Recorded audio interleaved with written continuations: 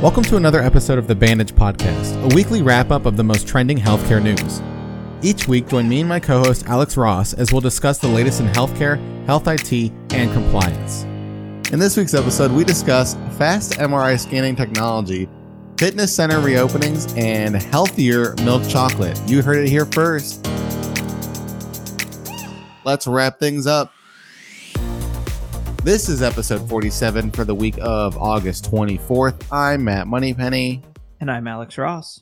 Before we get started, our diagnosis code of the week is W37.0XXA, explosion of bicycle tire initial encounter. Right, because you only make that mistake once. Or twice, because there's two wheels on a bicycle. Yeah, but after you mess up the first one, you're not doing it again. So there's, most cars have tires that are tubeless. They don't have a tube in them. But bicycles have kind of taken a while to catch up with that technology. And so usually when you buy a bike, it's got inner tubes. I thought I would be sly and convert my bike to tubeless because the benefit of that is if the tire goes flat, then you can put a tube in it and keep riding. Whereas if it already has a tube in it, well, then you got a tube that you got to patch or take out, and it's a whole big deal, and I don't want to deal with it. And they just pop easier. So obviously I didn't want that. So I was, in order to get the tire to make a proper seal on a bike that's not designed to have tubeless tires, you really have to pump it up. So here I am in my garage with my bike on the repair stand with the tire right at eye level. And I get out my air compressor and I start pumping it up and pumping it up and pumping it up. And it's just not seating at all. And then it did the opposite of seating, where it flew off the bike at violent speeds. And in order to get it to seal, you have to put in sealant, which is this goopy stuff that's all sticky and rubbery. And I'll be cleaning that out of my hair for probably the next 4 or 5 weeks. Bike tires need between 60 and 80 psi. So going above that, that's a lot of work. Who told you that? The internet, the most my bike. accurate of sources. I run my tires at about 25 psi. Maybe that's your problem. But no, that's the opposite of a problem. That's one of the other benefits of a tubeless tire. You can run it a lot lower because it doesn't have that tube that could possibly get pinched between the rim and the tire. Yes, of course. Well, let's bike right into the news. First up, we have your profile picture isn't Facebook's only quick image capability. Facebook AI Research and NYU Langone are developing a system to speed up MRI scans. The researchers did a blind test of their system, Fast MRI. Radiologists examined scans taken with either the traditional method or Fast MRI, and they couldn't tell the difference between the two. They were able to pinpoint abnormalities and pathologies in the same scans, regardless of the method. Fast MRI relies on 75% less data than traditional scans, so it's 4 times faster. This helps streamline time-invasive processes so patients can have scans quicker, faster, better, stronger. It's especially helpful since there is a shrinking pool of radiologists who spend 15 to 90 minutes per patient scan. I don't know. I wonder. It sounds like a way to get through the line faster so you can scan more. Yeah, people. I wonder. If hospitals and healthcare are anything like economics, I wonder if it's going to be like the faster MRIs can happen, the less expensive that they'll be. We can hope, but I doubt that. I doubt that too, just because of the nature of healthcare. But you think, that would make sense. Maybe that's a solution. We Supply also and demand. know that MRI machines are ridiculously expensive. Yes. And having the ability to do 4 times as many scans with just the same machine, that potentially frees up a lot of space. Instead of having to have 4 machines and 4 radiologists. Maybe. So, I do see it as an ability to kind of reduce overhead in general. But maybe also, the opposite will occur. Maybe hospitals will take advantage of the fact that they can get more people in MRI machines and they'll still charge the same rate or more, and then they'll just make a lot of money. Yeah. Well, now that they have the extra scan time available, they can scan a whole lot of people that Yes. normally they would have just been like, yeah, it's probably broken. Have you seen how fast MRI machines spin? No. It's like scary. It's like a jet engine. The speed, like legitimately, it's as fast as like a jet engine turbine spinning around you, which I think is part of the reason. Obviously, it's part of the reason why it's so expensive. But I also think that you don't notice that when you're a patient. So I feel like there's a lot of soundproofing and stuff that goes involved with it. That's like super advanced. So that probably has a lot to do with the expenses as well. Right. It's just an expensive machine. If you're ever going to make your money back buying it, and it does some pretty incredible things. So, I'm not necessarily saying that the cost of the machine is not justified. Right. I'm trying to figure out what Facebook has to do with this story at all, other than Facebook is just going to take your data. They have no other. It's Right. just their AI technology, and they're just going to take all of our data. That's all. They're going to use our MRI scans to target our ads. Yeah. Next up, ensuring the only thing New Yorkers get at the gym is fit. Gyms and fitness centers in New York will finally be allowed to reopen as early as August 24th after being closed since mid-March. They will need to follow rigorous safety protocols. The Livingston County Department of Health will be enforcing the guidelines to ensure fitness facilities reopen safely. The Center for Environmental Health of the LCDOH will conduct inspections within 14 days of reopening any facility. Some requirements are 33% capacity, appropriate face coverings worn at all times, 6 feet separation at all times, and a sign-in with contact information and a health screening. The sign-in will help in case contact tracing is needed. So we have had our gyms open for the past since April, right? I think. So they closed in March, and I think they reopened in April or May or something. And originally you didn't need face coverings, and now you do when you go to the gym. I don't know if you know that, but it's kind of interesting. At first they were really strict about it.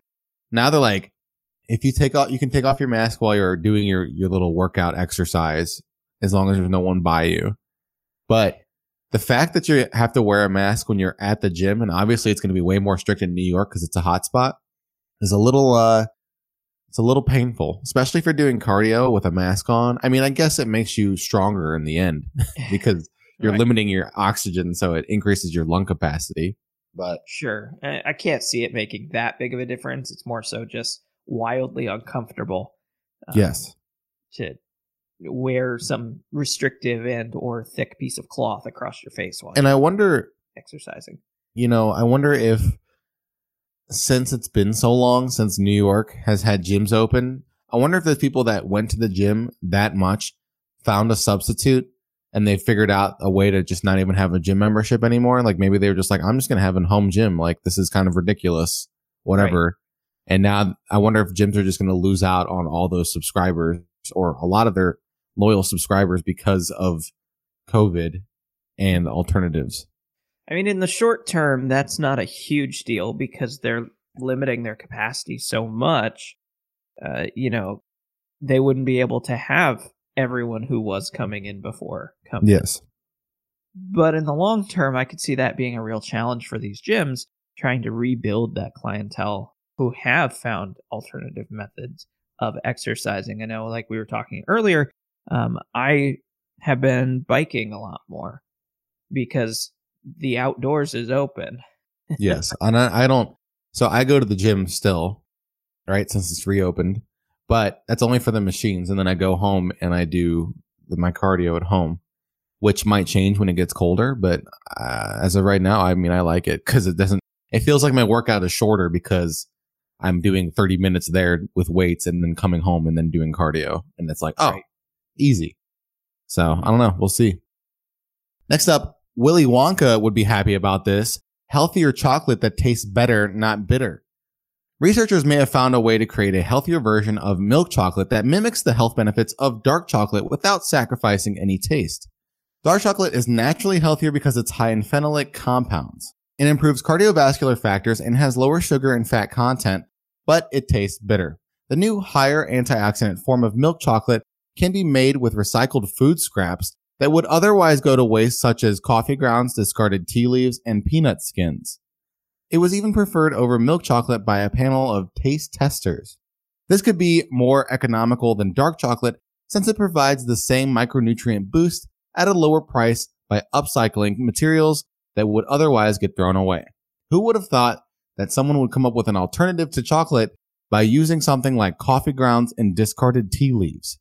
Interesting. I'm gonna have to read more about it because that doesn't sound even. It sounds it doesn't even sound like remotely like appetizing at all. No, it's almost like McDonald's chicken nuggets where they're just like scraps of chicken. You're like, should I really be eating this? Yeah. Well, supposedly this will kind of provide you some similar nutrient benefits. So I wonder if there's caffeine in it. Like, I wonder if they somehow process out the caffeine. I would guess there is, considering coffee grounds and tea leaves. Yeah, I don't know if there's a way to not have caffeine in it, which I guess could be reverse marketed as like a perk. You know what I mean? Yeah. But I think overall, I prefer dark chocolate over milk chocolate because it's way better and tastier. As far as health benefits go, I don't think if I'm going to buy a chocolate bar, whether it's milk or dark chocolate, I'm even remotely thinking about health benefits because it's chocolate. But I don't know. Maybe there's a market out there where people are like, man, I wish chocolate was healthy. And they're like, oh, do I have the peanut tasting shell skin for you? Mm-hmm. So what I'm seeing in the article, just reading through it, they are taking these items and basically grinding them up and mixing them into chocolate in such quantities as to kind of hide the flavor of them. But then allow you to ingest the antioxidant compounds. Specifically, they're talking a lot about peanut skins, which are apparently 15% these phenolic compounds, these things that are rich in antioxidants. And so they're just kind of like grinding them up and sticking them in there. I mean, the concept is really cool because peanut skins and stuff like that is already free, essentially, right? Because you could probably go to Planters and be like, hey, guys, can I have your peanut skins? And they'll be like, yeah. We just throw them away. Like, right. So, I mean, that's a really creative way to start like some sort of new wave of business kind of thing where it could actually potentially take over an entire market if it catches on. But right. Here's a weird thing from the article, though. It says, quote, Dean's team also tested for peanut allergens and found none present in the samples. How? Yeah, I mean, I feel like even chocolate bars themselves, like regular chocolate bars, will say that they have some sort of peanut allergen, like either made with something that makes something with peanuts or whatever. You know what I mean? So yeah, I don't know how that works. Oh, gosh, now I just want a chocolate bar. I know what I'm having for breakfast. And with that, let's go into our next segment. BREACH, Breach Patrol. It's a breach! All of the latest cybersecurity breaches. Welcome to Breach Patrol, where we talk about the latest healthcare breaches and cybersecurity breaches all across the world. First up, we have a vendor that's sure to grind some gears. A Jefferson Parish public school uses the student portal vendor EdGear, which recently exposed confidential information of 86 students. About 42,000 students' families received text messages that contained the login information for one of the 86 students. EdGear immediately shut down the system while they investigated what happened. Early findings indicated that only 2 students' accounts were accessed using the information. EdGear immediately reset all passwords, and each of the 86 student families was contacted individually to explain what happened. This kind of sounds like a big ol' oopsie by someone who didn't mean to do that. Yeah. So 86 students, but 42,000 families were affected. Imagine what that would be like. You're sitting there on a Thursday afternoon. Kids just got home from school, and you get a text message from what appears to be their school, and you're like, oh, it's the username and password of a random student. Of little Jimmy, your best friend. What would you do with that? I don't think you could really do much, honestly. Right. I like that they said, though, that a couple of them were accessed. And so here you are. You just got this random text message with a username and password. And you're like, you know what? I'm going to log in. Let's see what Jimmy's algebra grade is looking like. Let's see if his parents are upset or if my kid's better than Jimmy. Right. What a weird situation. Yeah, definitely weird. I mean, extremely if this was a malicious thing, it's like super illegal, right? Because these are all mostly minors, I imagine, other than like maybe seniors. So I wonder what the stipulations of that would be if it was like you breached and hacked the information of minors. I wonder if that's held to a higher liability in court than someone who's like an adult. I don't know. Right, because adults, it's totally cool if you steal their stuff. Yeah, you can just steal my data all you want, you know. Exactly, because I'm already in so much. You touch my kids' data, you better go life in prison, man. Next up, experiencing a major problem. The credit bureau Experian, you guessed it, suffered a massive data breach exposing personal information of up to 24 million South Africans and almost 800,000 businesses to a suspected fraudster. South African Banking Risk Center, SABRIC, said that Experian reported the incident to law enforcement authorities and is working with the, quotes, appropriate regulatory authorities. Banks have been working with Experian and SABRIC to identify which customers may have been exposed. Banks and SABRIC have been cooperating with Experian in their efforts to secure the data and find the perpetrators. South African banks are communicating with their customers about how they may be affected by the breach and what is being done to protect them. A lot of quotations in this. The, quote, suspected fraudster, unquote, and the appropriate authorities, end quote. Right. Can we all just, I don't know, I'd like to make a deal with everyone. Just leave Experian alone at this point. Why? They've had it bad enough. And it seems like they are still not kind of getting the memo that they should fix things when they're having this large of breaches again. I wonder if they I wonder if after their first breach, they went crazy and laid off a bunch of their people on their cybersecurity department. And then they hired a bunch of new people and they're way in over their head. So it just keeps happening. And now they're like, well, here we are. Right. Let's work with the appropriate authorities. The issue I have with Experian is that I don't have the option whether or not to use their business. Right. If I have a credit line, that gets reported to the credit bureaus, Experian being one of them. And I don't have the option to say, don't send my information to them. They're not safe. And that's what makes it so bad, right?